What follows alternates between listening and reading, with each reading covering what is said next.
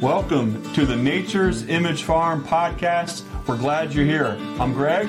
And I'm Susan. And together we're raising 7 kids on the farm and learning life lessons along the way. So pull up a chair, rest your heels, and let's talk all things bees, homesteading, and the old-time ways. Let's get after it. If you're interested in nukes, packages, queens, or supplies, visit us on the web at naturesimagefarm.com.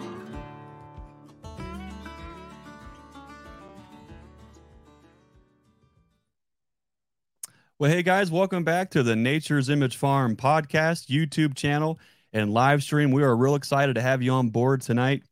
We've got a great guest that's going to come on tonight and talk about his experience in sideline beekeeping, growing into a commercial scale. His experience working with one of the most well-known beekeepers in the world, who's influenced so many folks.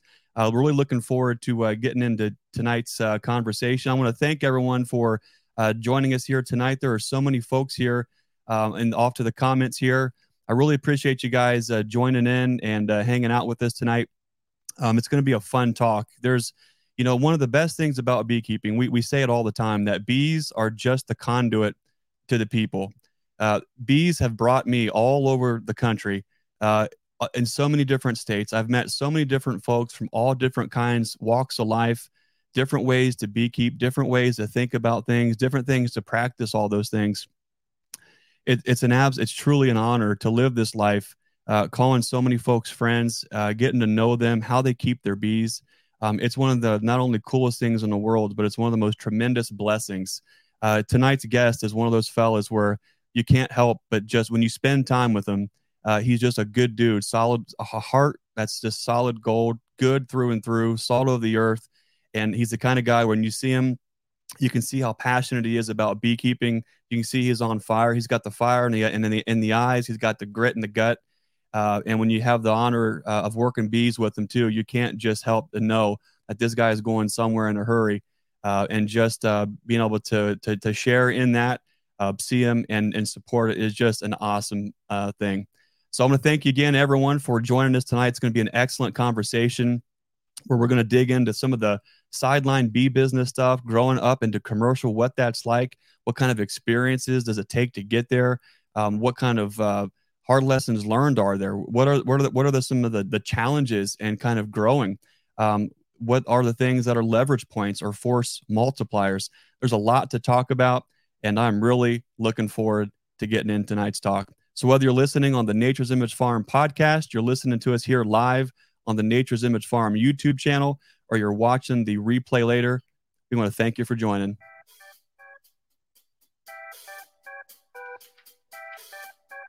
Hailing from the hills of southern Appalachia, the frog-gigging, honey-slinging, bee-ranching, the one, the only, Seth Hill.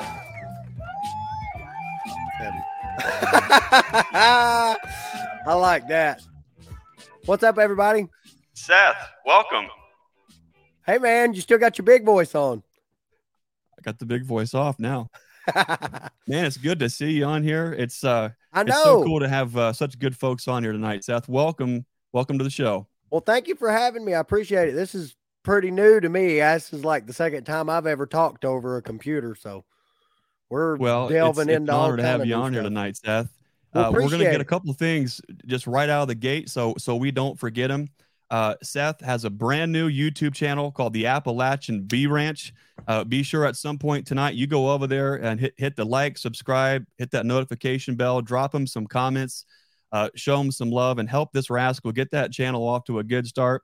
He's a good dude, and you'll see why here. If you've never met Seth before, Seth, walk us through who Seth Hill is, and where are you at with your beekeeping, and how in the world did you get here?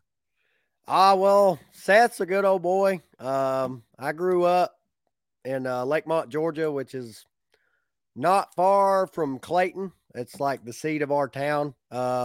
Everybody around here refers to it as Rabun County, and if you're outside of Rabun County, people kind of give you the eyebrow. Like, what do you mean the county? But anyway, so I grew up, around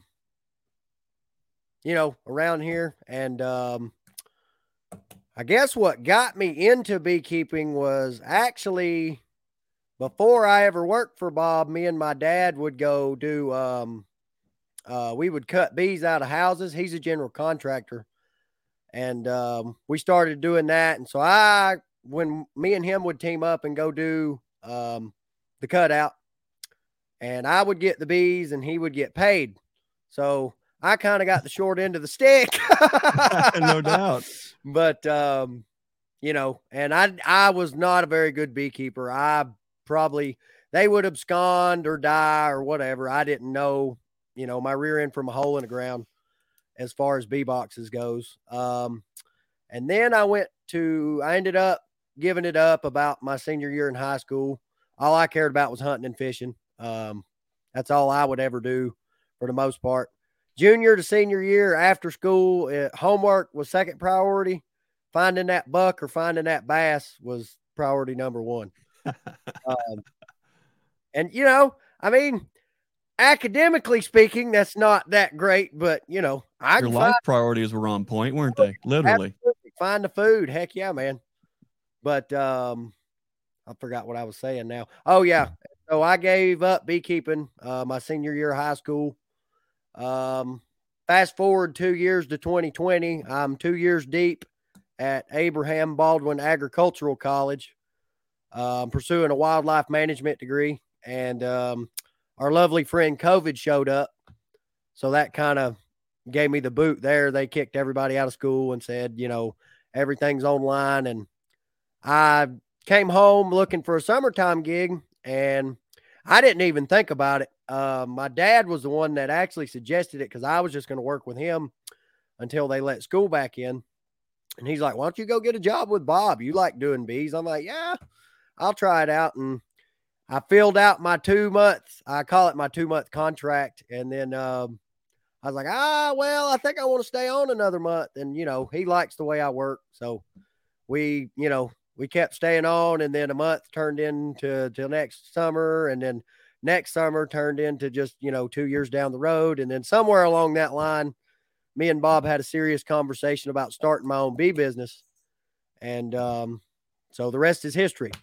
Here we are with a YouTube channel and 65 colonies, looking to go to 300 this year. So nice. That's awesome. I don't know, you know, a lot of folks, we get started in beekeeping for a bazillion different reasons, and we struggle and we flounder and we do this and we do that. Very few folks can say, hey, you know, I got my coming up through Bob Benny. That's sort of a big deal to have that kind of not only an educational point, but a point of a professional point of reference to then, you know, possibly model the things that you want to see in your business as you grow. You know, from that. Talk to us a little bit about, you know, what's it like working with Bob all these years? Oh man, that road has been one of the best I've ever traveled. I've met so many great people along the way. I've made more friends working under and around Bob than I'll probably ever make in my whole life. Bob is one of the best teachers there ever is and probably ever will be when it comes to beekeeping. His methodology behind teaching people is not pointing out just their successes, but also their failures. And when he points those out, he doesn't pick them apart and try to tear you down, but say, hey, he really explains what that mistake will do down the road. It's not just like, don't do that. I don't have time to explain why. I'm unfortunately not that great of a teacher. I'm trying to take notes as I go, but working under one of the best beekeepers in, you know, this generation, I feel like personally, in my opinion, is unbeatable. I've had a golden opportunity thrust upon me, and I just decided to run with it. What an amazing thing to be able to do. I mean, there's you know, you're right. You know, I spent time with you and Bob out in the yard, and, you know, of course you have fun and you can cut up, but you're always at the same time, all just digging in, getting it done. Here's what we're doing. One box, one pallet at a time, 1 yard at a time. And one thing I was so impressed with by Bob and all you guys as a crew working together, it was just like a machine where you didn't have to say all the things that needed done. You just knew, you know, just one thing after another. And that does take a certain quality mindset out of the individual that you got to have to be able to work like that. But it also takes amazing leadership to be able to put guys together who all can work together, who can jump in and out of the truck all day long, who can break bread together, who can get along. That is an incredible thing that Bob's done too. And Bob does have the heart of a teacher, and you might be in there and he might be like, now Seth, if you move that frame over this way here instead, then, he can look at each cell as an asset and as a yield and can help tune up every single frame, every box, every pallet, every yard, so that every cell is moving forward. And that's a super big deal, not only for the experienced beekeeper, but for someone who's growing their business, learning from the very beginning, not only the frugality of growing a business, but literally learning how to rub together two pennies to get a nickel, all those things that matter. What you do now makes a big difference in just a couple months. Can you talk to us a little bit about what is some of the greatest things that you've learned, beekeeping lessons that you've learned from Bob? Some of the best beekeeping lessons, oh boy, there's a lot, because I literally learned from block one, nuts and bolts would be stuff like, don't ever put the hive tool down. If you got like 10 colonies, you're probably not going to be worried about that. But if you're looking at making some jumps, or, they're robbing, there's no honey flow, you got to get moving. Little stuff like that matters. Seconds add up to minutes, minutes add up to hours, and hours add up to precious time. So probably, stuff like that, a lot of my nuts and bolts. And then not necessarily the gift of foresight, but, it's kind of like when you're teaching your kid to drive or your little brother to drive. You teach them to look ahead down the road instead of right in front of the car. He's kind of taught me to do that with the bees. Like, what are these bees going to do a month or two down the road? Or where do these bees need to be 6 months away? Or what's going to happen between now and then that can mess with these bees, that I can kind of, if there's a farmer with some, like some crops nearby or something, get in touch with them, or just a lot of proactive steps to really kind of predict, not necessarily predict, for the lack of a better word, predict what your bees are going to do and what to do about it before they do it, so to speak.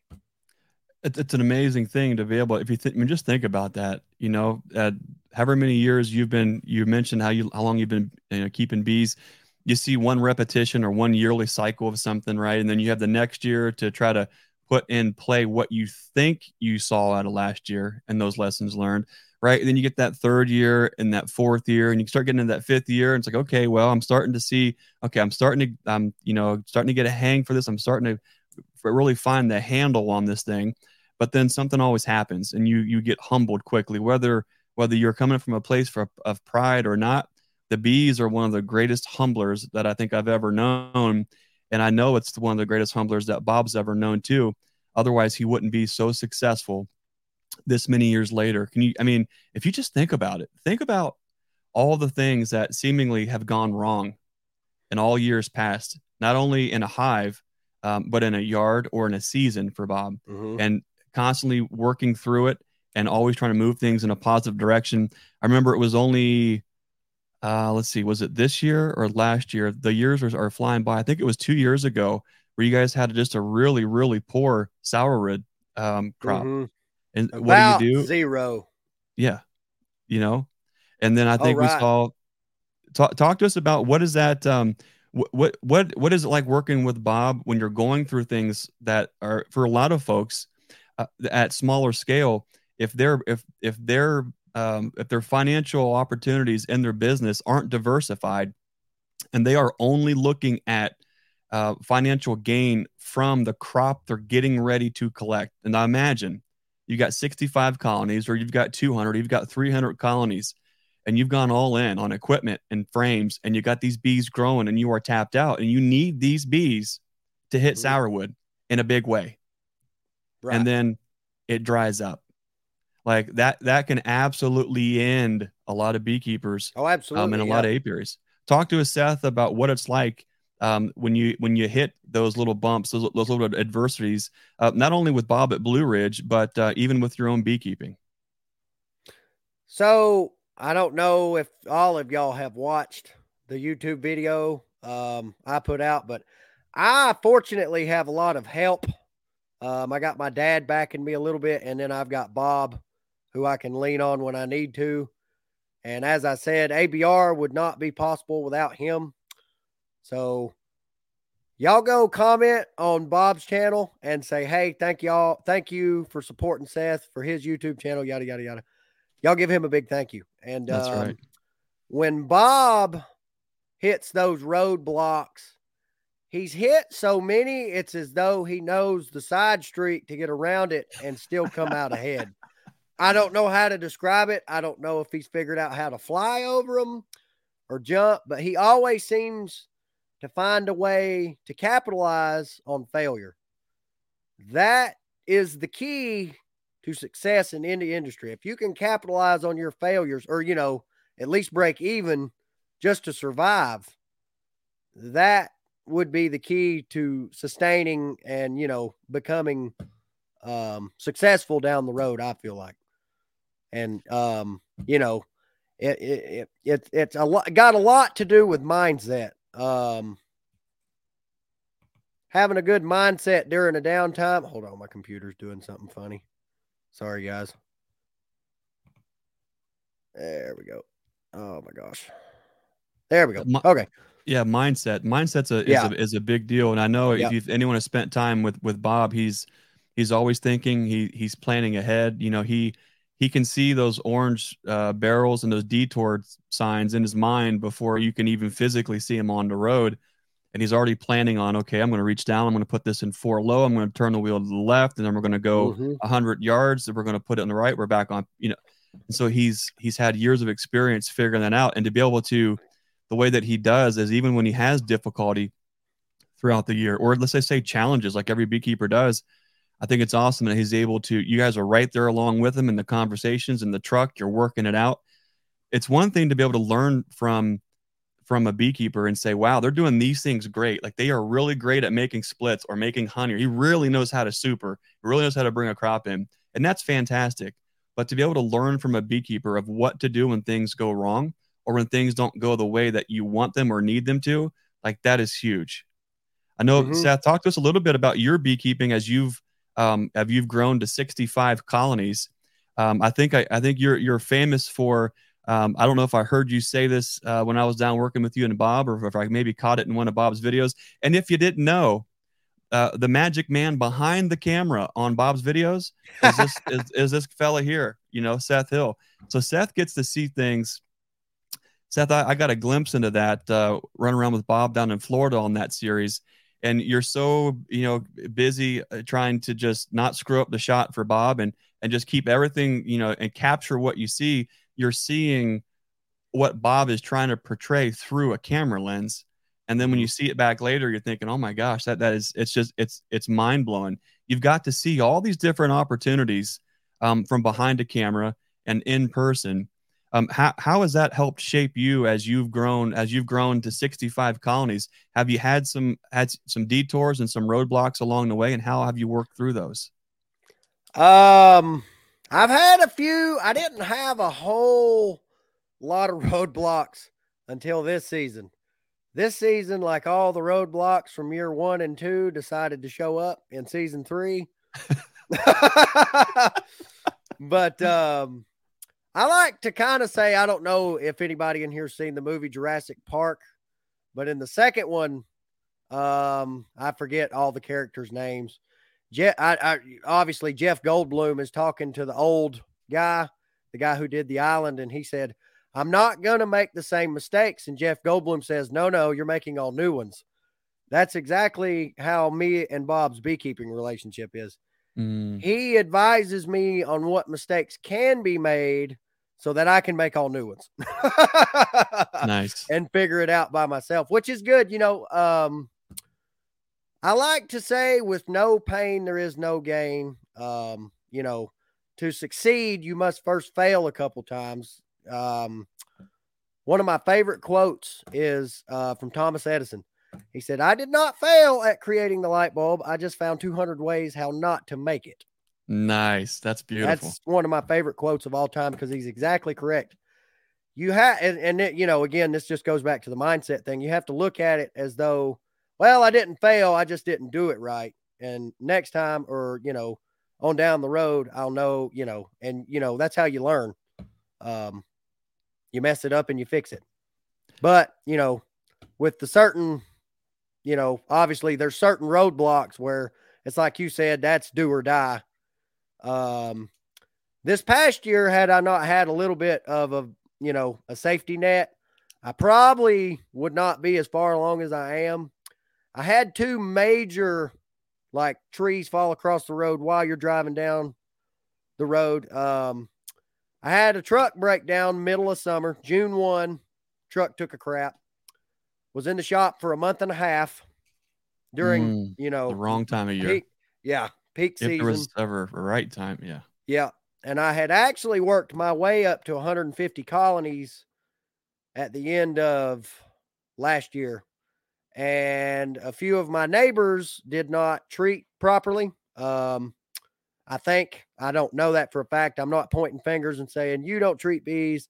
I'm just saying, I picked up some mites from somewhere and lost between the neighborhood of 30 or 40 colonies. So that set me back a little bit.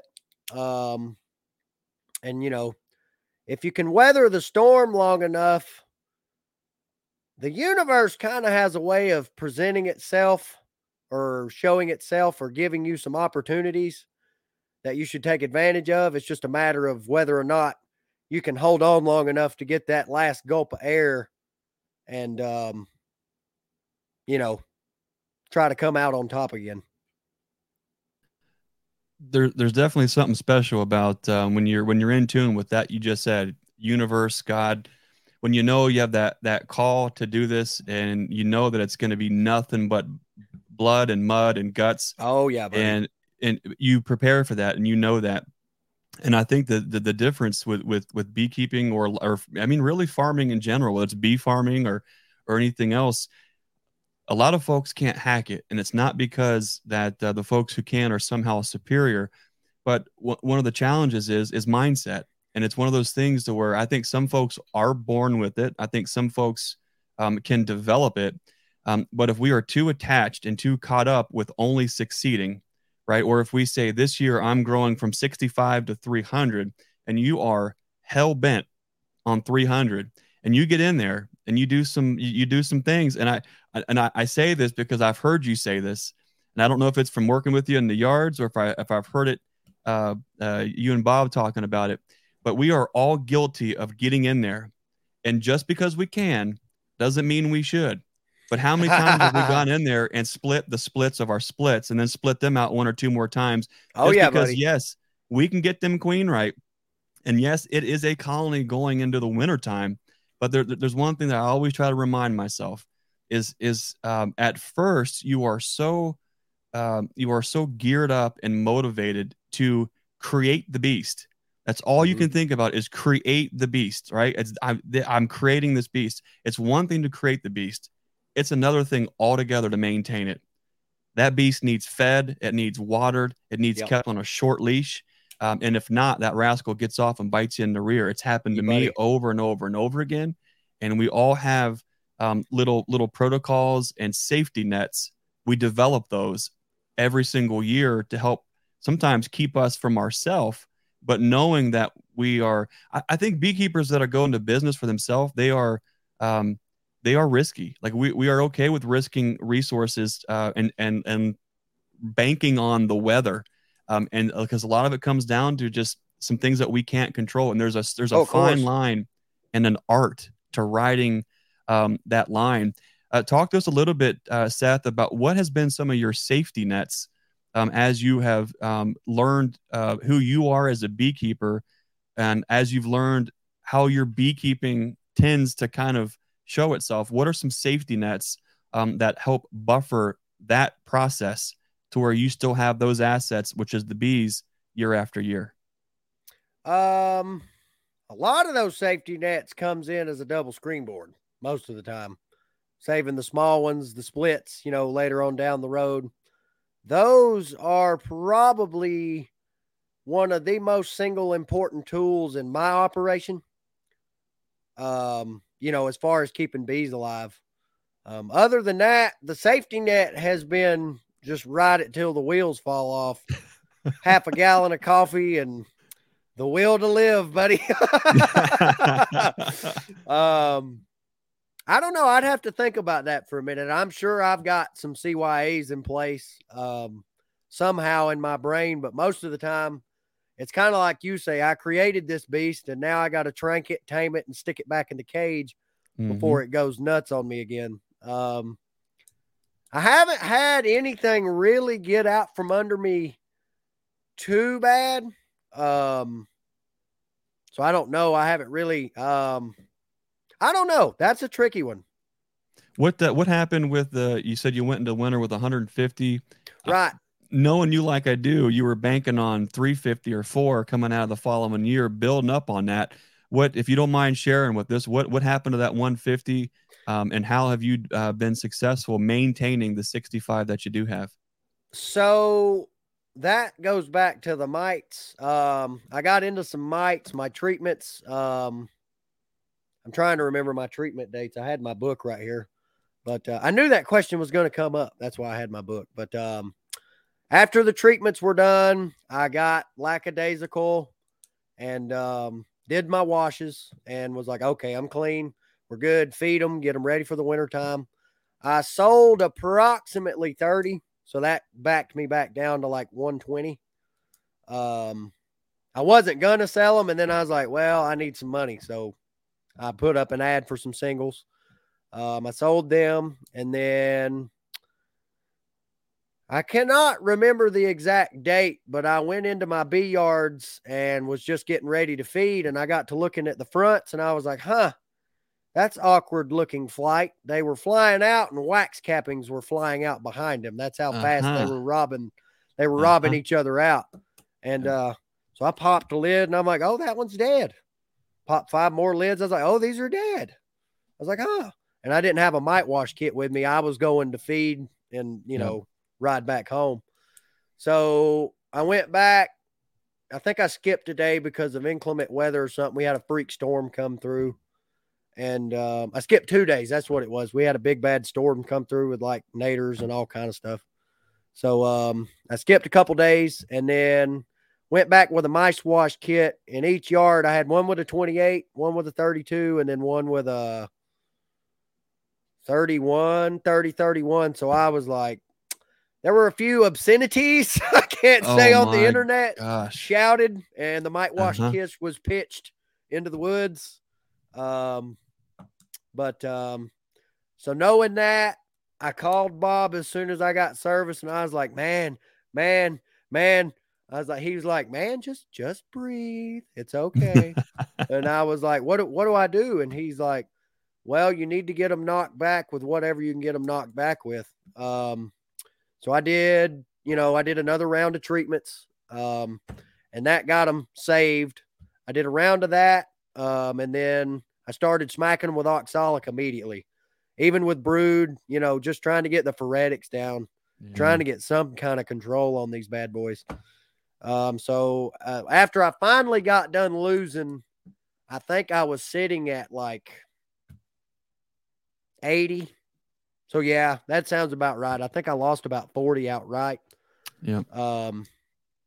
And this was not like over a month or two. This was like went to feed, came back, and they were dead, like kind of mite problem. So like maybe a week, maybe 2 weeks. It was probably a week because I was feeding a little thinner syrup going into the fall. And then I started thickening it up a little bit. After that, trying to keep, getting what yards were light. Some yards weren't even light because they robbed out each other so much. They basically filled up for the wintertime. So that was a plus. That saved me a little bit on my feed bill. But right. Got to look at it. There's always a silver lining in there somewhere. Yeah. Oh, yeah. But anyway, so after that, I think I gave them 2 rounds of oxalic, and Bob said, I consulted with Bob after my first round of oxalic, and he said he was considering going to Unadilla, and he's like, you need to go south. That'll help those bees. That pollen will help them get back healthy. You can oxalic them, the whole 9. Yeah. And as we were considering going to Unadilla, Bob got a call from a friend of his, and he said, "Hey, if Seth needs a bee yard, he's more than welcome to come down here. I'll unload him. We can put him on pallets, the Oh whole man. nine." He just really, for real, came in, put the shield down, all the Saved your bullets that bacon. were coming in. I came out on top. Wow. So Bob was gracious enough to lend me some 4-way pallets. And so we put them on. I got them all. Took me a couple nights, but I got them moved to 4-way pallets. We hauled them south. I think I hauled 72 south.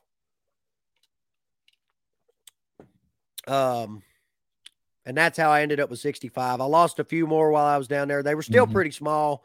Some of them were barely 2 frames of bees when they went down there. And so here we are at 65-ish. I've got a few. I think I've got around 65 south, and then I've got a yard back to the north that I just didn't take south because they were fairly clean. So I just gave them a bunch of oxalic, and they were all double deeps. So I didn't feel like transferring those over by hand. They were heavy. They were good. I just let them ride. There's kind of a lesson learned here. I'm gonna maybe speak more to my experience here, but I've got a feeling yours probably mirrors it, and I can say it because we're both the type of fellas who we bite off more than we can chew, and somehow find a way to eat it cold. A year after year, we try to take smaller bites. We get warmer bites, and once you appreciate that smaller, warmer bite, you're thinking, you knucklehead. Let me think through this before I do the same thing again, year after year after year. And there's of course there's the Einstein quote that we've all said a million times, but to do the same thing expecting a different result is the definition of insanity. Somehow, as beekeepers, we get in this weird loop where we can only process so much of this goals and dreams and desires and all this passion. And sometimes the passion and desire to grow and to build and to do and to get up to that next step, sometimes it comes with great sacrifice. A lot of that has to do, I think, with time management, and also being realistic with the situation and the health of our colonies. So I'm not picking on your experience here. I can pick on my own, that the situation that you're talking about there. When those bees start crashing, from mite loads, it does take a little bit more time than we want to acknowledge. They actually have to go through. They have to have the mites there present. Those viral loads have to be expressed, and then those next round of bees coming through. There's a significant amount of time that it does take. And that's the hard part to accept, because I want to believe that sometimes these things just happened overnight, and that you can get high mite loads happen really quick. When your bees are out foraging, sit colonies are maybe out foraging yours, vice versa. There's a lot of different ways, and a lot of these things, unfortunately, we've talked with Dr. Humberto, Dr. Peck. We've tried to get into this. Where do the bees? Where do they actually get into the mites? How do they bring them back? What does it look like? What is actually being transmitted? And how long does it take before we start to see any kind of a decline? Unfortunately, there is a lot of gray areas here where we don't fully understand all those things. But the reason I bring that up, Seth, is I can know from my own experience, we're so dedicated on building the beast that we don't have the bandwidth. That's probably the easiest way to say it. We don't have the bandwidth to process all of the functions that need to be executed to make that beast healthy. And so we grow them out, we put them out there in those yards, and something happens. They start to get those viral loads being expressed. The next thing you know, they start dwindling and dwindling. And then it all of a sudden seems like in 1 week's time, they've gone from, I don't know what their mite loads are, to absolutely crashing. As you've worked with Bob, with Bob's integrated pest management, the oxalic acid and Apivar, Apigard, all the things that you guys are doing there. Where do you draw the line on, okay, I'm working with Bob, and here's what we're doing in Bob's yards, and then here's what I'm doing in Seth's yards? Where do you draw the line there on and being okay with diverting from the course a little bit, or do you? Every once in a while, I kind of am like, I'm gonna pass. It's usually along the lines of oxalic acid. I I personally have a ProVap 110. That's what I use for oxalic vaporization. It's reliable. They work. They are expensive, but in my book, you get what you pay for. But anyway, the only thing I do a little bit differently is I probably venture out on the, I don't know if you've seen the video or not, where you put the rag in the front, you use the little stick to go in and all this, that, and the other. I pack a lot of OA in. I pack that thing till it won't hold anymore, flip the cap over and stick it in there and let it ride. I not necessarily trying to skip important details. I'm not sure that it makes that big of a difference. Personally, that's just me. I see not necessarily the same kills, but pretty close. And for me, being smaller, you know, one extra round of oxalic acid for, you know, 150 colonies versus an extra round for 2,000 colonies, there's a big difference there. So I can afford certain liberties, so to speak, with certain stuff that Bob just can't. I mean, I get it. He's paying 4 people to run around vaporize, or 2 people to run around and vaporize, whereas I'm paying myself my time to take care of my bees to make sure I've got assets, you know, living and breathing and healthy and mite free, so to speak. That's really the only thing I do a little different as far as IPM. Most everything else is pretty much by the book. Every once in a while, like, you know, obviously with Apagard, if I don't do it the same week Bob does, I just have to watch the temperature and stuff like that. So it's really just, you know, I don't do anything outlandishly, like I don't treat or this yard got skipped or nothing like that. I try to integrate some of the same, but, you know, just, you know, it's kind of a different scale type of deal. Like I can do mine just a little different because I don't have quite as many colonies to manage. You can find that sweet spot where you're balancing out your scale, your context, your goals. You know, a lot of the things, and the reason I bring that up, Seth, is you know, we're big fans of oxalic acid too. You know, one of the game changers for us was moving from the corded units to the instant vape, where we can just go through and just blast them on with DeWalt batteries, and it actually gets done. The trouble that we had is there's all these options out here for mites, and not fully understanding what each product, what the true potential is, where there are some challenges. You know, every product. I know. I think Bruce is on here listening tonight. Bruce just did a great interview with Tom Nolan of Nod Apiaries. They had a great talk about Formic Pro, for instance. You know, where it's gold, where it has limitations, and what to think about. A lot of that information, whether it's Formic Pro, whether we're using Apagard, or even oxalic acid, or Apivar is a great one too. There's nuance to all these things, and as we try to figure out what the nuance is and how these treatments apply to our beekeeping, unfortunately, it's like if we don't put the treatments on, our bees are dead, and if we put the treatments on wrong, our bees are dead because either the treatments are too strong or they're too light. Yep.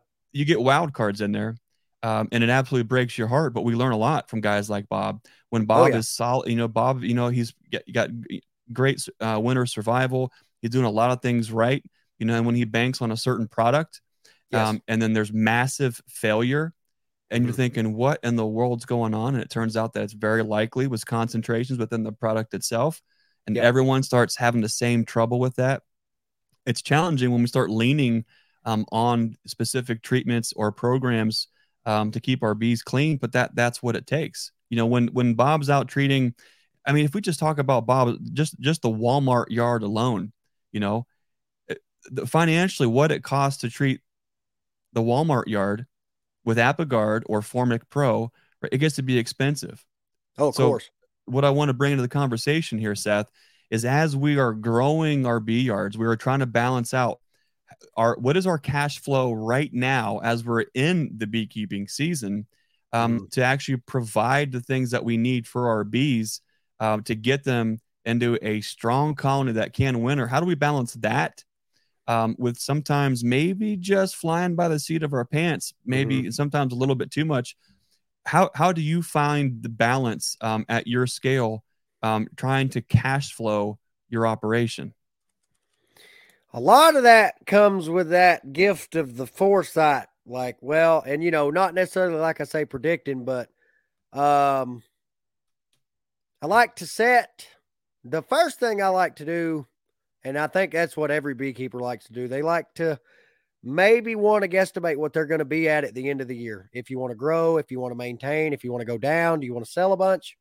Do you want to donate a bunch? I don't know. I'm looking to grow massively, and I would like to be at 300, but I would be happy with like 225, 250. One thing I've learned in this industry and just in life in general, if you shoot for the stars and you land on the moon, you still landed on the freaking moon. Okay. Yeah. You know what I mean? So, if you shoot, make a long shot, you're still going to get out there and you're still going to hit targets that nobody else is hitting. Right. But at any rate, so, the first thing I like to do is establish what kind of goal I'm going to be at and what I need to do to get there.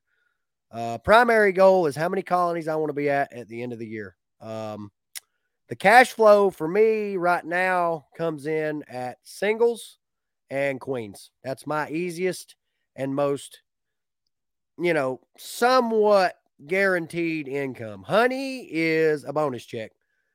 Another thing I like to say is Mother Nature's the house and she always wins.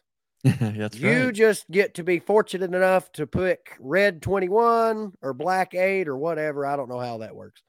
My point Sounds is, like you do. It's smart. Good for you. You run the gamble. Uh-huh. And if you make good on it, that's awesome.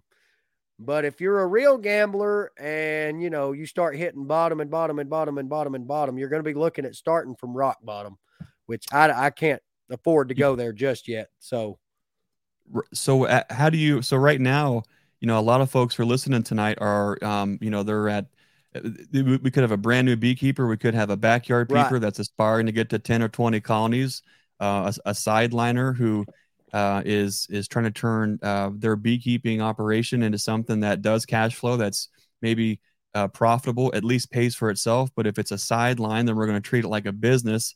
Of course. And they're working full time elsewhere, and they're working bees on the side.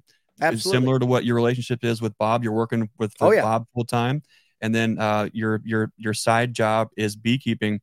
I got a lot of questions that I think a lot of folks are interested to hear on that, and there might not be any solid answers, for that. Probably not with me. Well, it's the experience I think that we all share. It's when we're talking about allocating the time and the funds for the sideline bee operation, while at the same time maintaining our responsibilities on the full-time job. How much do you let the full-time, at some point we cross over and the sideline operation starts to pay for itself, and at least it's breaking even. Yes. And then we realize, okay, it can actually stand alone at this scale. And then we have to decide, where do we start funneling in money and time into this? Where does that come from? Are we taking time and money from our full-time job and funneling that into the bee business? Do we somehow grow the bee business in and of itself slowly enough that we can return all those assets back into the business, fold those back in, and then just grow itself? When you're growing from 65 colonies to 300 colonies, that's a heck of a lot of queens to be able to cash flow the boxes and the boards and the frames and the feed. Absolutely. Talk to us about how you have, either you have or you continue to try to find that time and financial balance, working full time for Bob, but also working and building the sideline bee business. So I have to remind myself of this sometimes, but Bob is priority number one. He is my full-time job and he pays my full-time paycheck. But I also have to remember that if I want to grow, I'm going to have to make sacrifices. So if I need to ask for a day off, so that I can do bees, or I can make the honey pouring tank, or I can make the candles to go to the market with on the weekend, I need to do that so I can kind of, it's not necessarily that I work X amount of number of hours on the clock. I work to make sure that I keep just some kind of money trickling in with Bob. And then, while when I go home, I bust ass. I don't play around. Yep. I really try to get it going when I get home. And as far as like cash flow and equipment, like I say, the bees has been the biggest amount of cash flow for me. If you can sell bees, which people want bees, like, I don't know why or how, but there's always a demand for bees. It's just a matter of letting people know that you have them. That's the biggest issue. I don't have that, fortunately, thanks to all of my friends in the YouTube community. You have friends in high places, you could say. Heck yeah, absolutely. And even if you don't, there's avenues to do that. Right. Like the state of Georgia has the Farmers Market Bulletin. I don't know if other states have that or not. That's an avenue. You could put up ads in the Bee Journal for stuff like that. It's expensive, but the Bee Journal has, I don't know how many, probably hundreds of thousands of subscribers. So that, it's kind of just figuring out how to get your stuff out, and then you can start generating cash flow. So maybe to answer that question directly, because I'm terrible at this, I will talk about space quantum theory when you ask me about a beekeeping question. My guy. If you let me get into it. But, you might keep on the low end until you can figure out how to get your product around. And, once you start getting a customer base, then you can really start making those jumps, 20 to 40, 5 to 40, 5 to 20. It doesn't matter if you have 4,000 colonies that you're trying to sell if nobody knows you have them to sell. That's just, it's like the shelf in Walmart nobody can reach for the one thing everybody wants. It's like that, people are going to ask the manager to get up there and get it. But if they don't know what's up there, they're not going to worry about it. They're going to go find something else. Do you find that there's a lot, obviously, working with Bob, your full-time job, like most sideliners, that's the number one thing. Right. You can only sacrifice that to a very, to an extent where you're not jeopardizing that relationship or that opportunity in attempt to try to grow another opportunity. You really have to be able to look at the sideline opportunity and say, hey, okay, here's where I'm at. Okay. If I'm able to invest this much X time or this much X money, then the yield could look like this. And you got to be extremely realistic with that and not just say, well, all I need to do is take 2 days off from my main gig and spend 2 days working the bees. If you don't have that experience to know how to best spend that time, what those yields could look like. But I think a lot of sideliners, they will still get into a cycle, whether it's mental or physical, but we have to fund the bee business one way or the other. Either we have to bring in time and capital from the outside and bring that in, or we have to grow the sideline business at a rate to where it grows in and of itself, and we fold it back in and keep moving forward. Seth, as you've grown, you went to 150, you said last year, you're at 65 good-looking colonies right now. You're able to occasionally take a day off from Bob and then invest that time into the sideline business. So it sounds like you're comfortable taking time from one to give to the other. How comfortable are you taking capital from one to the other? As comfortable as walking into some stranger's house and grabbing a drink out of the fridge sometimes. And then other times it's like, well, the way I look at it, and, it's a hard pill to swallow sometimes, but if I need something, I get it. Yeah. I don't worry about it. I don't debate 2 or 3 days. If I need something, eventually in my mind, and this is not necessarily a good thing, this is actually more of a fault, I envision a return out of that somehow. And that don't always happen, but when it does, you've got cash flow and revenue coming back in, so you can reinvest it or, invest it in something else or fix the car or put tires on the girlfriend's car or whatever. So capital time investment is, I have nothing but time with the bees. The bees are my second life and job. As far as capital goes, I don't have a whole lot of extra money, obviously. Generally when I get it, had a guy tell me the other day, it's hand to mouth. As soon as we get it, it's going back out to pay bills or, all this, that, and the other. And, and I'm pretty good about picking, like my woodenware and stuff. I can pick that out pretty cheap. My most expensive woodenware is probably my frames. That's probably my most expensive, as far as boxes goes. I dig around in the dumpster. I find old wood, cut it up and put frame rests in it and all this, that, and the other. I'm pretty good with woodworking equipment. If you're looking to get, that kind of capital cheap, I highly recommend putting the capital into like a table saw or a cutoff saw, something that can make expensive stuff is worth the money to invest in. Yep. Is, the way I like to look at it.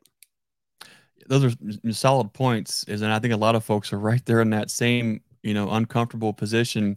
And I appreciate that you brought it up, because a lot of us, myself included, we have spent, when you're growing anything, we all have a different level that we are able to accept risk at. And some of the risk, we know that we are going to be not only hand to mouth, but there might be a day or two in between where we're not eating. And what do we do then? Oh, of course. Yeah.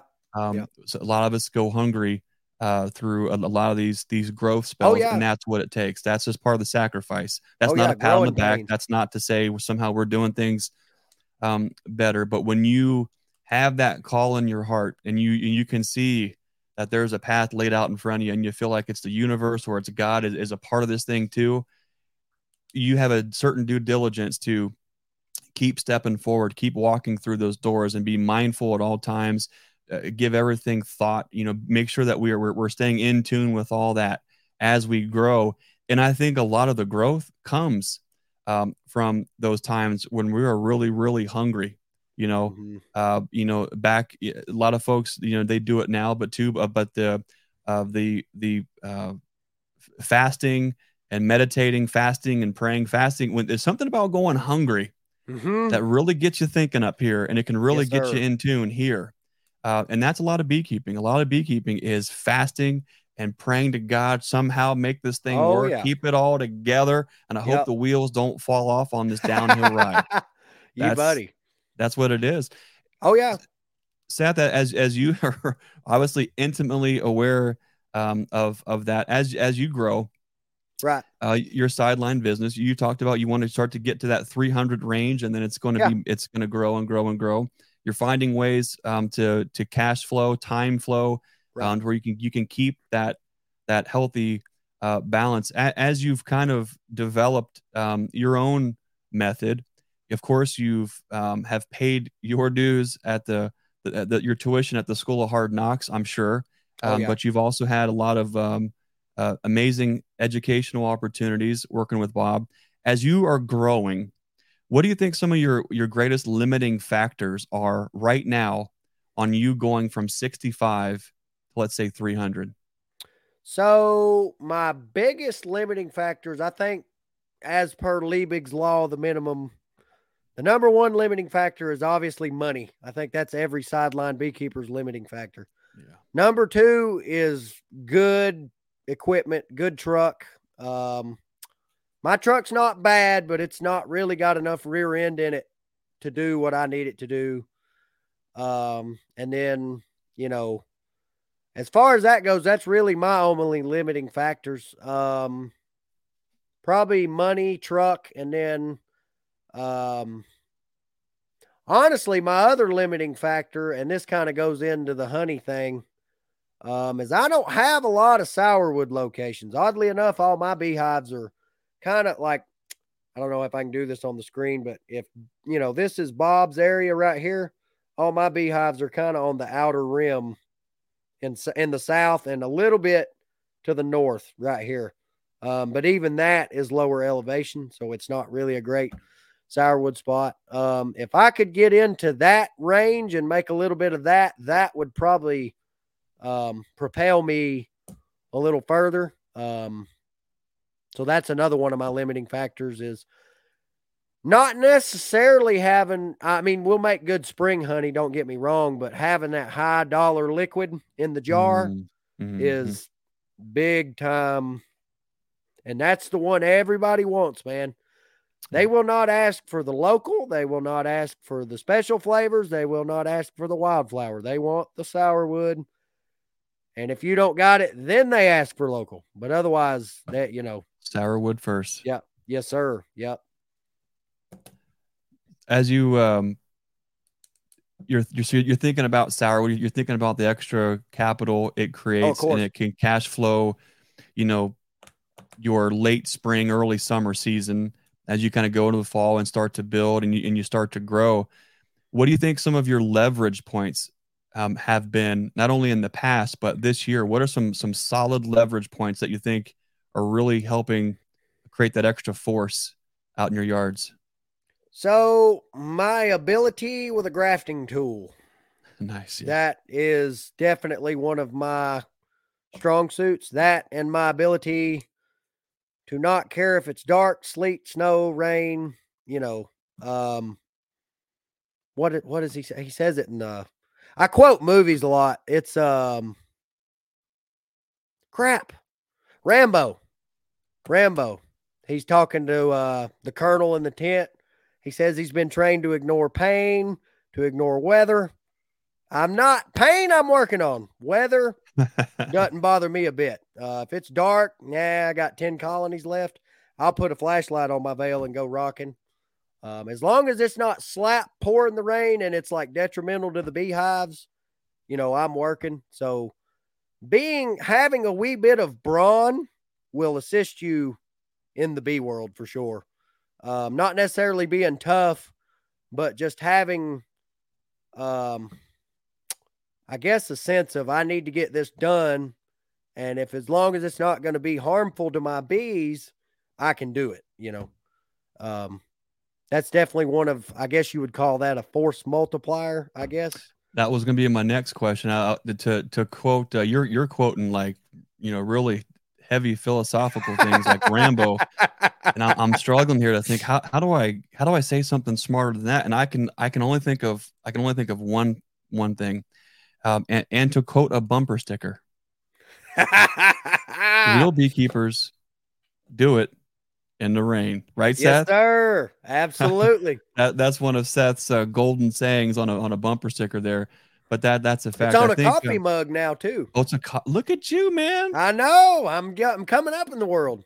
Iron and frog hair split three ways. Look at you. You know, I think one of the cool things that you're talking about there is, you know, when we interviewed Bob, I think he brought it up then a couple years back, and we all know Bob enough. You especially know Bob. There is a certain fire in the eyes. There's a grit in the gut, but there's also a tenacious spirit. There's something to say about tenacity that no matter what is going on, you are digging in, you are pushing through, you're going to make it happen, even knowing that sometimes you might take a loss or you're going to bleed or you might lose some teeth.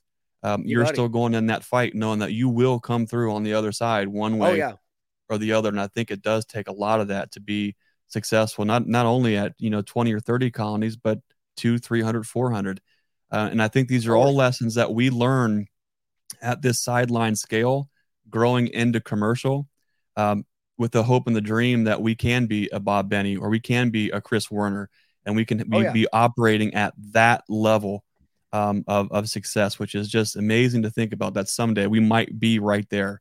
And it all is because of guys like Bob and Chris who take time to pass the torch, to be the lighthouse, to do those things. And so it's an amazing opportunity to not only just check out Bob's videos, but to work with Bob. But one thing I love about Bob, and I don't know that I've ever got the chance to really say it, but one of the first things that blew me away about Bob, it was who Bob was as a person. The type of crew that Bob has, the folks that he has working with him, he gives folks beautiful opportunities there. And he's just there being Bob, just gracious, loving, kind. Yeah, there's work to do, and here's how we're staying on track. But he's given a lot of folks some opportunities that maybe they wouldn't have found in other places, and in doing so, they have grown and blossomed, and just it was like it's just a huge point in their personal growth too. And I think it's awesome to have folks like you, Seth, learning with Bob. You're going to do the same thing. Whether you know it or not, you will be that lighthouse. You are a lighthouse to folks, sharing what you're doing. If you're listening tonight on the Nature's Image Farm podcast, if you're listening to us live tonight on the Nature's Image Farm YouTube channel, or you're checking out the replay, be sure to check out Seth's brand new YouTube channel at the Appalachian Bee Ranch, where you can follow all things Seth. You can follow him along as he goes from 65 to 3 million colonies, bootstrapping it, selling frog legs on the side, whatever it takes. Yeah. 20 bucks is 20 bucks. He's got to do what's necessary to keep these things moving. And I love that about you, Seth, because you've got that spirit about you, that pioneering spirit when it comes to raising bees, and that's what it takes. Seth, as we've talked about some limiting factors, some leverage points, and you just hinted at it there a minute ago. There's a lot of things that we stumble across, we learn, or we find the hard way in growing our business or growing our bees, where 1 and 1 equals 3. And on the farm, we call those things force multipliers.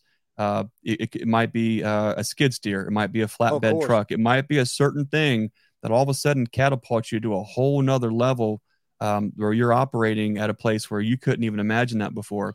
What has been some force multipliers for you as you've grown to 65 and then 150, and then as you're growing back up to that 200 or 300? What's some force multipliers for Seth Hill at the Appalachian Bee Ranch?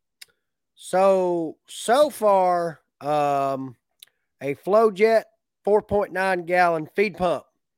That is my number one force multiplier. 5 gallon jugs suck.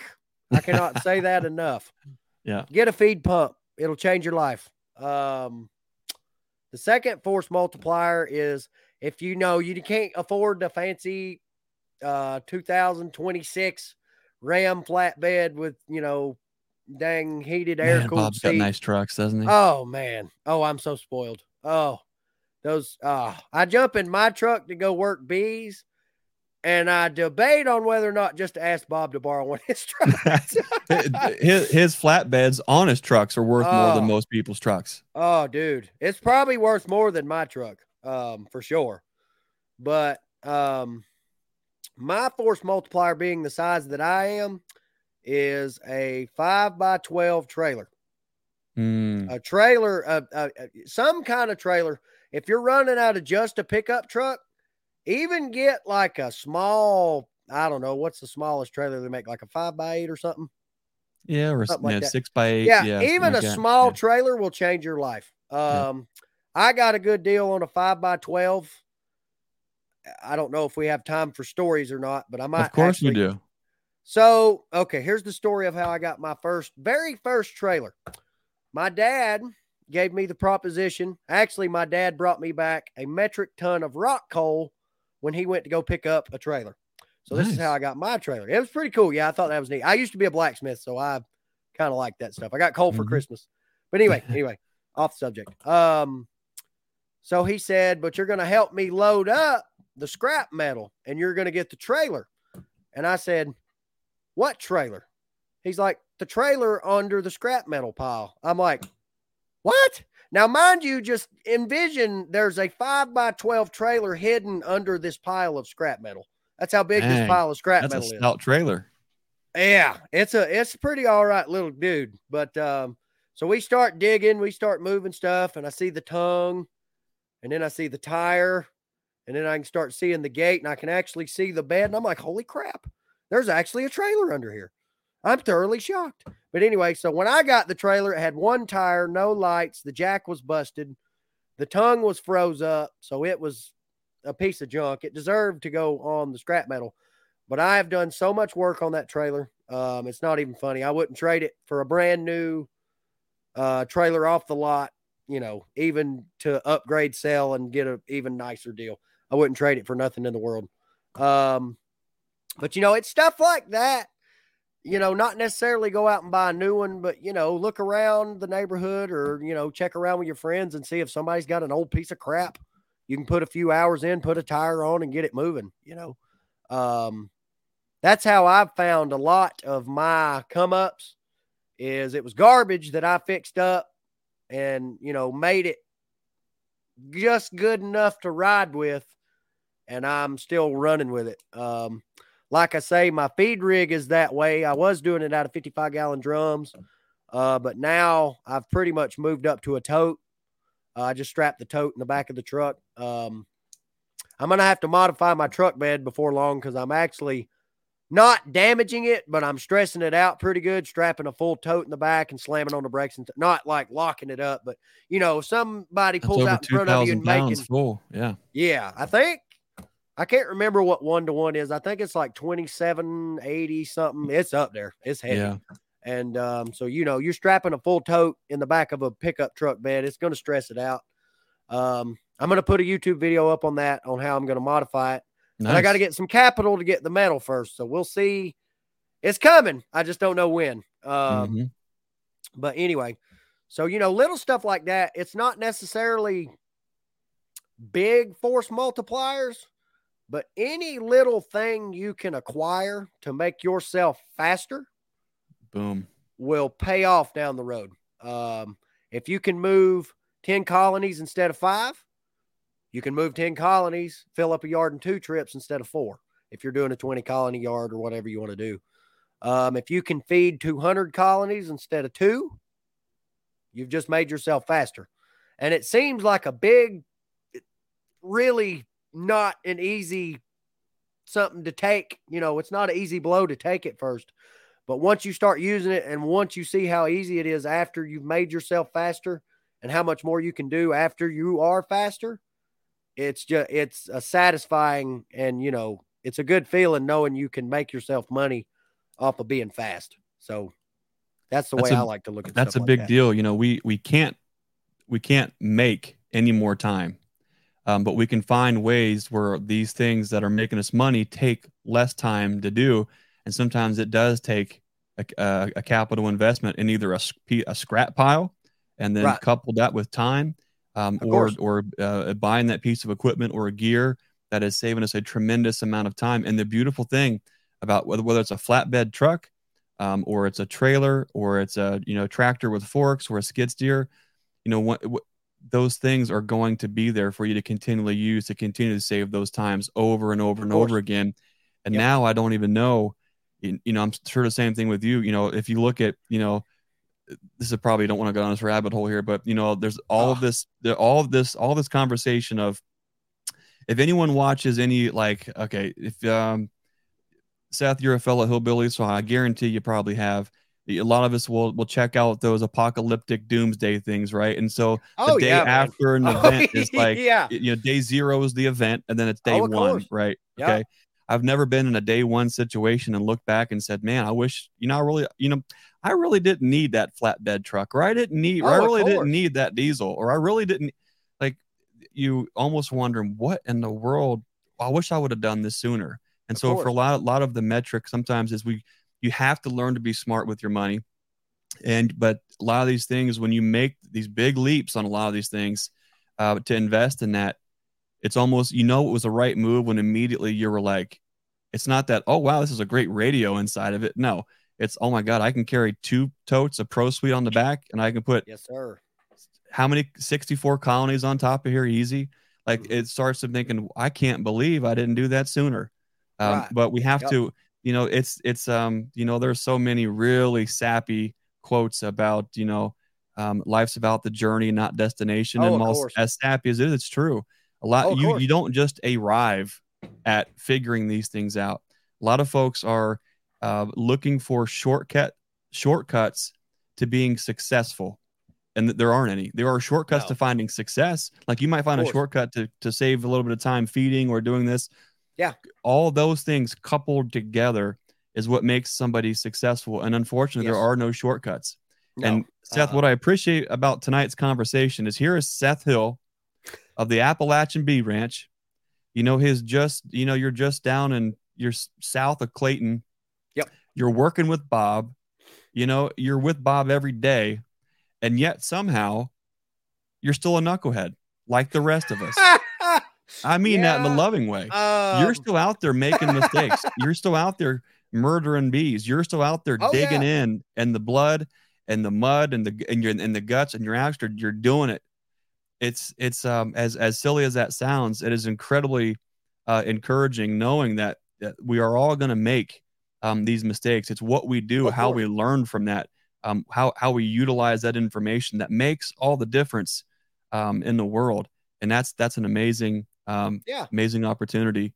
I want to give folks an opportunity. If you have a couple questions, we're getting on here a little over an hour, and so we don't want to go on tonight, but I want to open it up for a couple questions for folks. If you have a question for Seth, type it out, put the word question, followed by your question, and we'll be able to easy see through here. The comments are just blasting so fast, I can't really keep up, but question, and then your question, and we'll see old Seth Hill here, what he has to say about that. Seth, what's the rest of this year looking like for you right now? What are you most excited about? Oh, man. What I'm most excited about? Man, bringing my bees home.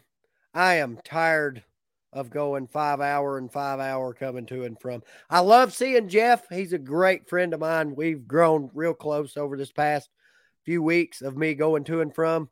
But, man, I don't like driving. That's like my worst thing.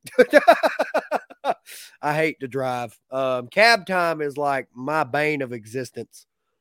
I don't mind listening to some good YouTube and, hanging out and doing all that. But I don't know. Time behind the wheel to me is just like, I mean, I know I got to do it to make the bees continue, but I'm ready to be back in my own bee yards, be running and gunning late at night and hanging out and sweating and having a good time. Ready for spring to get here. A lot of your time is spent saying, "Hey, Hira," you're ready to say bye, Hira, and get back up north. Yeah, buddy. Get those bees going, huh? I've seen Hira enough this year. You're good. We got a question here, Seth. This is from, I got to thank my buddy Brian Coper is in the background moderating, helping to keep things running smooth. So Brian, thanks for all that. Brian has a question for you, Seth. Seth, what one memory stands out in your beekeeping journey? The most memorable one. Oh, man. Man, I don't know, because there's hundreds of thousands of those. Man, the most memorable, and it's not a pleasant one, is when I was driving my truck and the steering wheel did a full 360 and the wheels didn't move. So I had to, with a trailer load of bees in tow. That's a meet Jesus moment. Good. Lord. That was I'm about ready to march right up to heaven moment. That's what that was. But that's probably my most memorable thus far. That was the most severe breakdown ever in my history of driving. You got to talk to us about how'd you work through that one? Oh, man. So that was a crapshoot all the way around. The Little Red Trailer, we're going to call it the Little Red Trailer. I feel like that's going to be a famous thing on YouTube now. But the Little Red Trailer was hauling way too much. I had the axle overloaded and all this, that, and the other. And I was trying to go up a power line road to one of my new bee yards and drop off some nukes. Well, I got about halfway up and spun out. I was in two-wheel dig. I just about made it. If I would have planned the drive out a little better, I probably would have got up there. But at any rate, so I backed down a little bit, put it in four-wheel dig, and try to get it at it again. And I hear a ding, and I was like, that's interesting. I've never heard that sound before. Uh-oh. And I backed down and tried to do it again, and then I heard boom, and then the truck kind of set down a little bit, and then the wheel went. I was like, oh no. Oh, man. So, needless to say, I got out and the neighborhood called in a few noise complaints. But,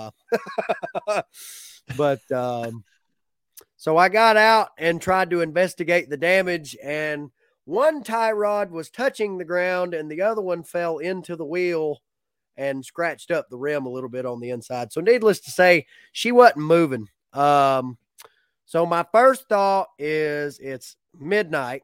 I got to get these bees up to the bee yard. Now, the bee yard, mind you, is probably a good 200 yards away, straight uphill. And these colonies are well fed at this point. They're not light. Oh. They're big nukes. They're not little nukes. They're heavy. So I got about 9 before I had to stop and just be like, no, I'm done. I'm not towing anymore. It's done. It's over. So I unloaded them all right there beside the little gravel road. I went back the next day. I had the guy that let the landowner, I'm good buddies with him. So I walked up to his house, and he goes to work at like 3 o'clock. He works at a Caterpillar plant over in South Carolina. So he gets up really, really early. And so I hitched a ride home with him. Got like 2 hours of sleep. I was a mess. I was distraught. Got home, got some sleep, borrowed my grandma's car and grabbed whatever tools I could seem to muster and to try to go fix this mess. Oh, man. So I unhooked the trailer, and my dad called me, and he said, "Hey, man, did you break down over at such and such's house?" And I was like, "Yeah." Oh, He no. was like, "Are you going to tow it?" And I'm like, "No." So he's like, "I'll be there in 10 minutes. Don't do anything until I get there." So we get there, we assess the damage. He helps me get the trailer off and parked. And then he calls me in a tow truck, and he's like, "Look, I'll pay for the tow if you'll pay for whatever's messed up with it." That was not the exact words used, but that's the most kid-friendly paraphrased I can, because he didn't believe me that the tie rods had snapped. He's like, "Man, you don't know what you're looking at. You know what you'd have had to done to snap both tie rods?" And I'm like, "Dude, I'm looking at it. I'm telling you right now, It's both the tie rods." But anyway, so after Bob let me borrow a truck to get the bees moved. So I guess word to the wise, don't try to do too much. Don't overdo the capabilities of your physical equipment. Let me rephrase that, because obviously I say shoot for the stars and land on the moon. But, there's a fine line of doing that, and then there's a fine line of absolutely throwing a turd in the punch bowl at your party, so to speak. So, That's awesome. That's a great point, because how many times are we absolutely just pushing it? We're on thin ice. We are, what in the world? Sometimes, to be fair, we don't know, how far we can push something. A lot of times we do, and we're just knuckleheads. Yeah. We got a question here for you. Okay. Seth, let's see here. From our buddy Todd Prater at the Loma Vista Bee Company up in California. The question is, what is one thing you would change in your operation versus Bob's? Man, one thing I would change. Or maybe what is one thing that you do differently than Bob? Not because what Bob does isn't a good way to do it, but something that suits your personality or your goals. Man, I don't know, because his stuff always works. I know. It's like, why would you do anything different? I'm sure I do a few things different. Not everybody's the same. Not everybody works the same. I don't know, man. That's a hard one. That's tough, because I directly pretty much follow my teacher on most things. I really just can't think of that off the top of my head. I guess if I would change one thing, crap, man, I don't know. That's tough. I think you mentioned earlier that you do maybe a couple extra oxalic treatments. You do some things that you can afford. Okay, you have the little bit of extra time to put into something, and so you have the liberty to do it. Another thing is Bob doesn't use formic, and I'm going to look into that. So that would be one thing I do different. I'm going to employ some formic. Bob is at a level of his beekeeping that he has so finely tuned the schedule that he knows when this is happening. And if this is going to happen, this can happen. So he's going to do this instead. Right. Yep. I don't have that gift of foresight yet. So I'm still in the phase of making the new mistakes Not that Formick's a mistake. That's not what I'm trying to say. I'm just saying, he got burned a while back. It wasn't Formic Pro. It was the chemical was Formic. I forget what it was called, but he cooked 300 colonies from improper use of Formics. He gave them a full dose when it was like 95 degrees and way too hot, way too much Formic. So he destroyed them. And I guess his PTSD will not let him go Once back to bitten, twice shy on something like that. Which is completely understandable, because that would be like me cooking all 300 of my envisioned colonies this fall with Formic. That would be the exact same thing. And that would be a major, like that would, I'm not saying I would be done, but I would, that would be one of those humblers that's like, Ooh. Yeah.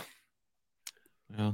That's great. That's an important thing, even when you're learning from a master like Bob. And Bob, if he does not, if you call him a master, he does not want praise. He does not want you to tell you how awesome that he is. But the fact of the matter is Bob is an amazing human being and teacher, and we learn a lot from him. And so just because if we do something different, I don't think it means that it's not that we oppose anything that he's doing. It might be that we're got maybe a little bit different context, maybe some different goals, definitely different scale. Yeah, absolutely. And a lot of things play into that. How much time or capital that we have, we might do some things a little bit different. And then eventually, sometime, Seth, we might wise up and say, but Bob was definitely right on that. Yeah. Oh yeah. I just thought of it. Okay, what is it? The one thing I would do differently than Bob is, if I was Bob, I would still be going to Unadilla. Okay. I'm sure after his 40 years on the road, he's tired of bed bug motels and all this, that, and the other. But this year is just too good to be true, man. And it could just be some whack environmental factor down there that got the pollen going and making stuff happen. But for me, I'm from now on until I reach probably Bob's status, I'm going to go south. I'm going to find a way to make it down there, get a yard, at least a yard, so I can get something started soon. But no, I would continue to go south. I wouldn't stop going south.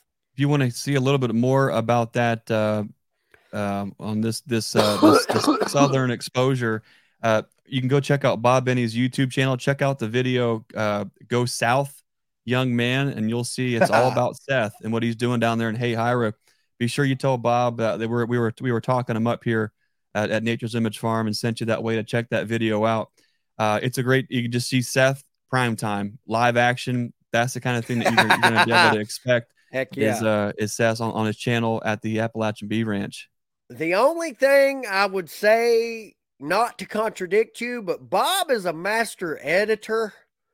I am not. So it's going to be a little bit of a different feel. It's going to be a little choppy at first. Y'all are just going to have to bear with me and ride this wave with me. And hopefully we'll get to where I can be as good of an editor as Bob. I think your channel will kind of be like the John Wayne channel. Where it's just roughed up and don't take no INSP. Wait a minute. Does it automatically bleep out obscenities? What are you saying over there? I like that. What? You got a soundboard over there, man? No, of course not. Oh, okay. All right. We do have a question here, and I want to make sure we get this out. Of course. It's from Spring City Bee Farm. The question is, how many queens are you going to ship? Maybe the question is, we'll rephrase that, is, Seth Hill, are you selling queens this year? And if so, how can folks get in touch with you so they too can have their very own Seth Hill queens this year?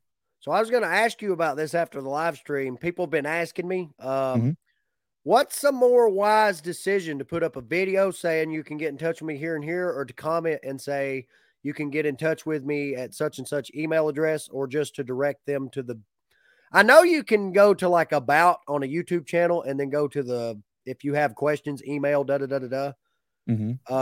there a way you can, like, from the creator point of view, hit a button and direct them to that? Or do you have to comment? What we do is we just direct folks directly to our website. If they want to contact us, they can go to contact us, and our email and number is there. They can reach us directly. Sweet. In the meantime, while you're building, your web presence and all those kind of things, what you can do is consider having a point of contact on your About Us on the Appalachian Bee Ranch channel. Okay. In the meantime, if you have a solid point of contact that you want folks to be able to reach at, shoot that to me afterwards. I'll put that into the description, and they can reach you directly, and then they can order queens from the one and only Seth Hill, or singles or nukes or whatever Seth is, and that's yep. That's so awesome. Nukes are probably going to be in my foreseeable future not available for another like 2 or 3 years. Yeah. The reason being is all my frames are new. I grow so fast. I have pretty much my oldest frames are probably out of some of the original Nukes I bought from Bob. Right. And that's it. Like all my old frames are not old anymore. I think you mentioned you sold off some singles later in the year. Yep. So I guess depending on what your financial position is and what your growth is, if folks want more about that, I would say the best way is we'll leave his contact. We'll leave Seth's contact information in the description of this video. But more importantly, be sure you like, subscribe, hit that notification bell on Seth's Appalachian Bee Ranch YouTube channel. And when Seth has updates on queen availability, or if he's selling nukes or singles, he can talk to you about that right there on the channel. And you guys can form that relationship there too. A couple more questions, Seth, and then we're going to cut you loose here for the night. But the question is, how do you get your comb drawn out fast enough to build up as fast as you want? Sugar water, baby. Feed them suckers. Feed. When I first started beekeeping, feed was a no-no. That was how I don't want to talk about, certain subjects like if you do or don't do this, you're stupid. Right. But it. We know what you're saying. We've all been there and done that. It's like my sight was limited to think that the first thing I heard about beekeeping was true. And, the old school people didn't have to feed. The old school people weren't going from 65 colonies to 300. The old school people didn't have to worry about varroa mites, tracheal mites, all this, that, and the other business. That's spot on. So my greatest tool, aside from my willpower, is liquid feed. That is how I get most of my bees going, the way I get them going. And Bob's got a great video, several great videos on liquid feed, the ratios and what ratio to feed when. The easiest way to draw a comb is a slightly less than 1-to-1 ratio, more water than sugar. I don't know how to technically word that. Less than a 1-to-1?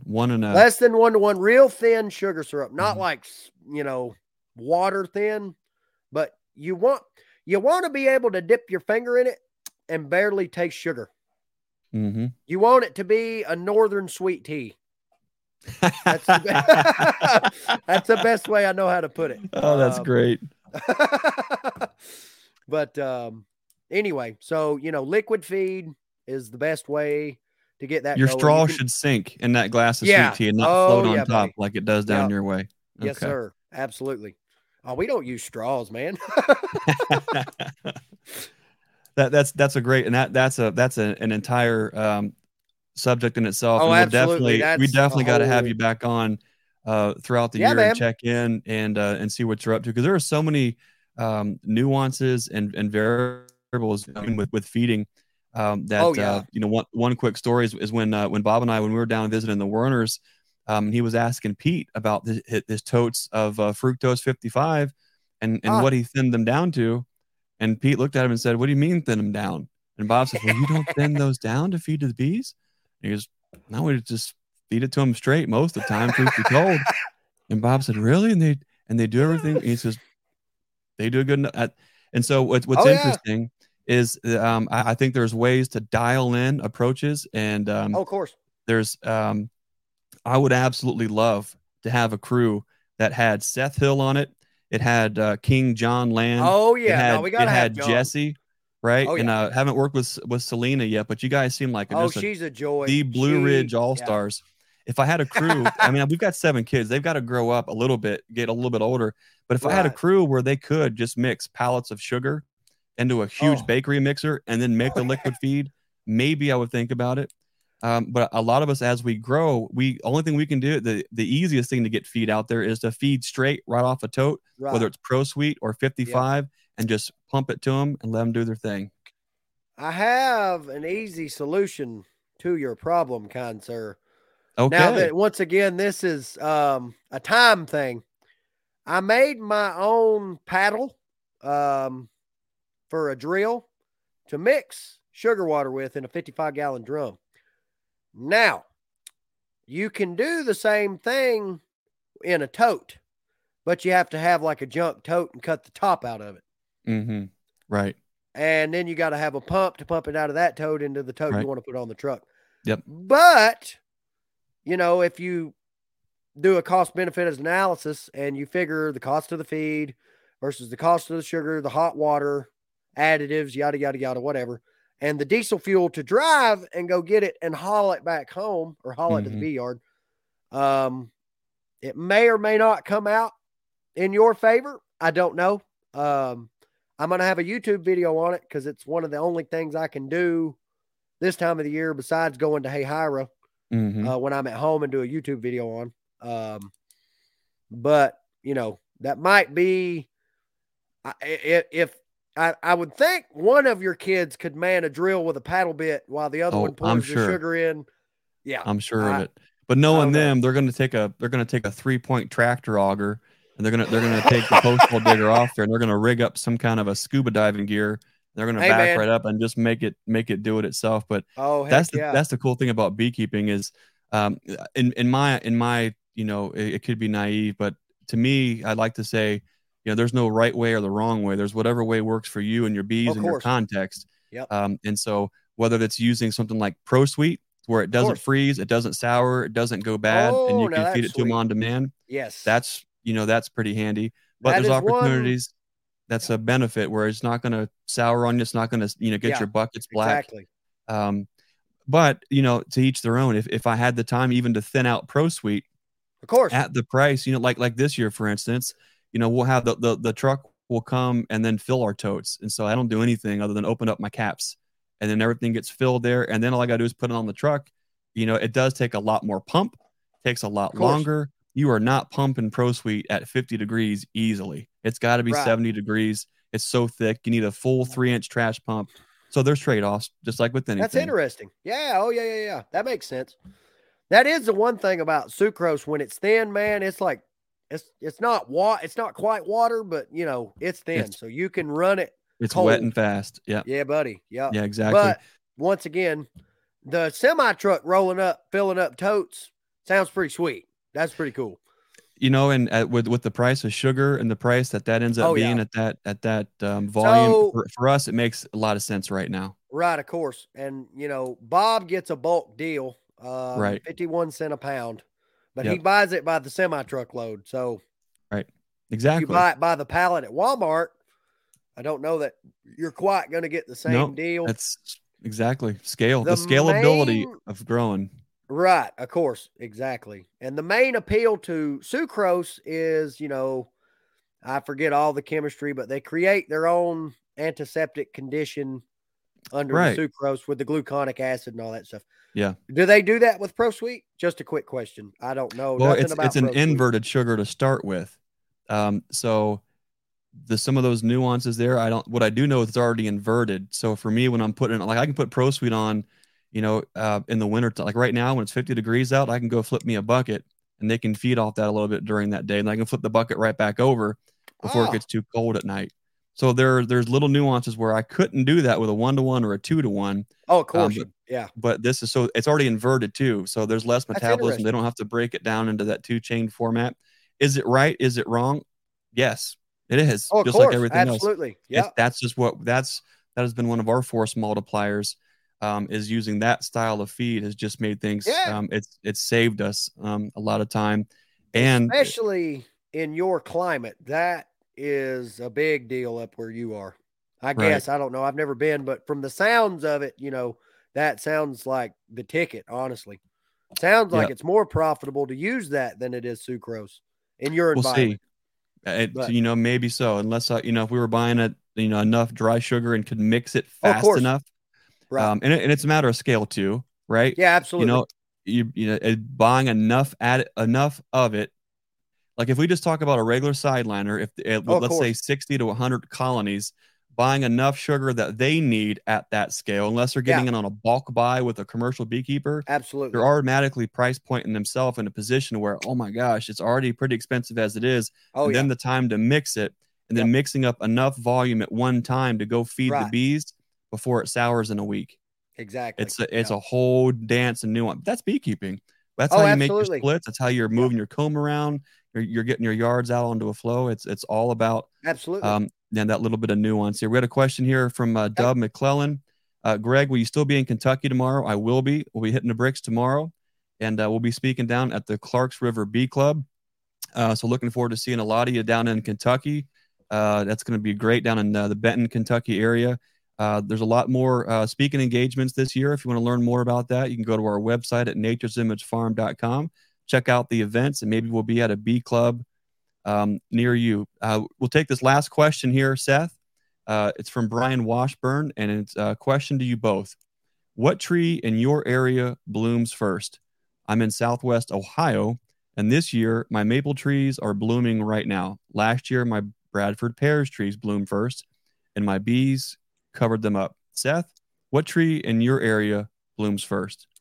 Maple as per Lakemont. The first flower or plant to bloom south is wild radish. Latin's like Raphanus raffinistrum or something. I used to know that when I was in college. But anyway, it's like a mustard kind of. Yeah. That's the first thing to go down there, and it blooms forever. It's like 2 months, and they were still bringing in pollen off of it the other day. So there's a Wow. lot of it down there. Up here, the maples, they get a little bit off of like dandelion and stuff like that, but the maple is the first legitimate flow to really kick them into gear. That's our kind of indicator, and it actually came a week early this year. Usually they bloom on Valentine's Day to the south. They bloomed at the beginning of what's today? Yeah, last week they started blooming to the north. So something has gone funky somewhere. Mother Nature got her calendar mixed up or something. I don't know.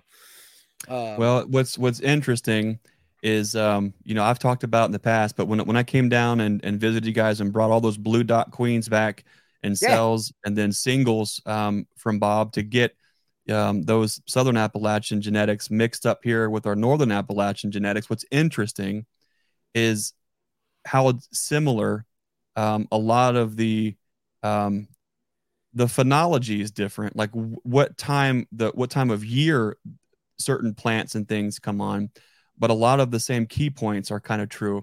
I think because you guys are so far up in elevation as compared to what we are as far as how cool we are, a lot of things do make sense. So it's been really neat crossing those two lines together. And while both were great on their own, crossing them together, the offspring from those have been tremendous. But the reason I bring that up is it's neat to be able to see and hear what you're not only doing time of the year for splits and things. We're doing all the same things, but the time frame squished. You know, Of course. you've got your season is. I can't even find my camera here with my fingers. Anyways, your season's big, and you do all those things. Ours is condensed in like a third of that time. We have to figure out all those things. But the tree that really starts things off here is 100% maple. And usually it's silver, red, and then sugar maple. This year at the farm, our sugar maples are already budding out hard, and they're going to be blooming. I'm expecting to see blooms in the next probably 2-3 weeks. And what's interesting, reason I bring this up is Seth being a fellow hillbilly, we look to nature, we look to critters, we look for the signs. I know down south, if you guys do it up north here, we look at the persimmon seeds if we have them and look to see if it's a knife, spoon, or fork on how cold or how much snow we're going to get. It might be different for you that, of course, as far on the snow. We also look at the woolly caterpillar and his colors, and it kind of shows us, how many rings of black versus how many brown and then black. What's interesting is this year's Woolly is identical to last year's Woolly. And last year was the greatest beekeeping season that we have ever had as far as flow and the timing of it all. I'm glad I'm not the only one that picked up on that. It's not that everybody that I work with is from the South. They are, but like they don't pick up on that kind of stuff. I guess it's not superstition, but you know what I mean. It's just like you said about the persimmon seeds and the woolies. It's hillbilly intuition. It's yeah, exactly. It's following the old timers' intuition into stuff, and that I picked up on that as well. I was like, but why that's a big deal is last year was tremendous for us up here, and going by those signs that I see, and it is on my heart, hot and heavy, that this year is not only going to mirror last year, it's actually going to be even better. So I'm actually planning a lot of our growth and our splits and our timing and all that, because that compass that's in our heart, that truth that's written right there, it is just squawking hard, and that's the direction it's pulling me. Yes, and I really believe that. And so far, it seems like spring is yet just a hair earlier this year than it was last year. And last year it came early, it came fast and furious. And while we were in cool weather, wishing we were in bees, it only took a split second, and we were elbows deep in it. Yes, sir. Yep. It's already like that for me having to go south. I'm, jumping in head first. It seems like I need 2 more months of winter to catch up. I loved your podcast the other day. Don't be left behind or whatever. That was the living embodiment of my operation right now. Well, but, I'm glad you're listening. Oh, absolutely. You said a lot of just solid, awesome quotes. But the one that we all hear from Ben Franklin is, if you fail to plan, then you're planning to fail. And that's a fact. This is that time of year. If you already don't have it written down, even on a diner napkin, what this year looks like, you might find yourself in a pretty sore position because spring is coming fast. It's going to be furious. And if you are looking for bees or packages or nukes or queens or equipment, if you aren't getting all those things lined up in Ohio, you are about to be too late. If you're in Seth's neck of the woods and you don't have that figured out, the season's already started. Yeah. So unless you find broke guys like me, then they might try to help you out. But and if Seth needs the cash flow that next expansion, maybe he peels off a single or two, and you just never know. But that's the cool thing about beekeeping, is while it is so tremendously variable and different, what I love about it is the bees are the conduit to each other, and we can recognize that we can still make what seems like a mistake. We can learn from it. We can find that silver lining. We can turn that negative into a positive if we're having the right mindset. Seth, it's been an honor having you on tonight, sharing with you not only who Seth is as a beekeeper, but as a person. And I'm looking forward to seeing all things Seth Hill on the Appalachian Bee Ranch. Seth, do you have any final thoughts before we close it out? Not much, man. I was just going to say, we work with one of the hardest people to work with in the entire universe. Her name is Mother Nature, and she is insert, the word. There we go.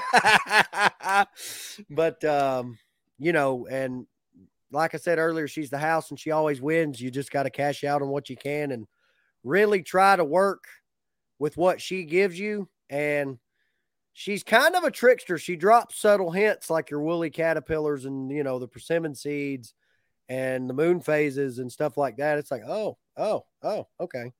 And, if you learn to read her, and Bob reads into Mother Nature a lot. Big time. In his experience, he has learned to kind of coincide with what she's going to do, so to speak. It's not an exact science. It's an art. So that's just my final thoughts. Oh, I have one more awesome quote. I thought about it a minute ago, and no subject matter really came up to really justify it. But another force multiplier of mine, I guess, would be, now this is going to be a little bit to keep up with, so y'all might want to write this down. 2 is 1, 1 is none, and 3 is spare parts. Nice. Yeah.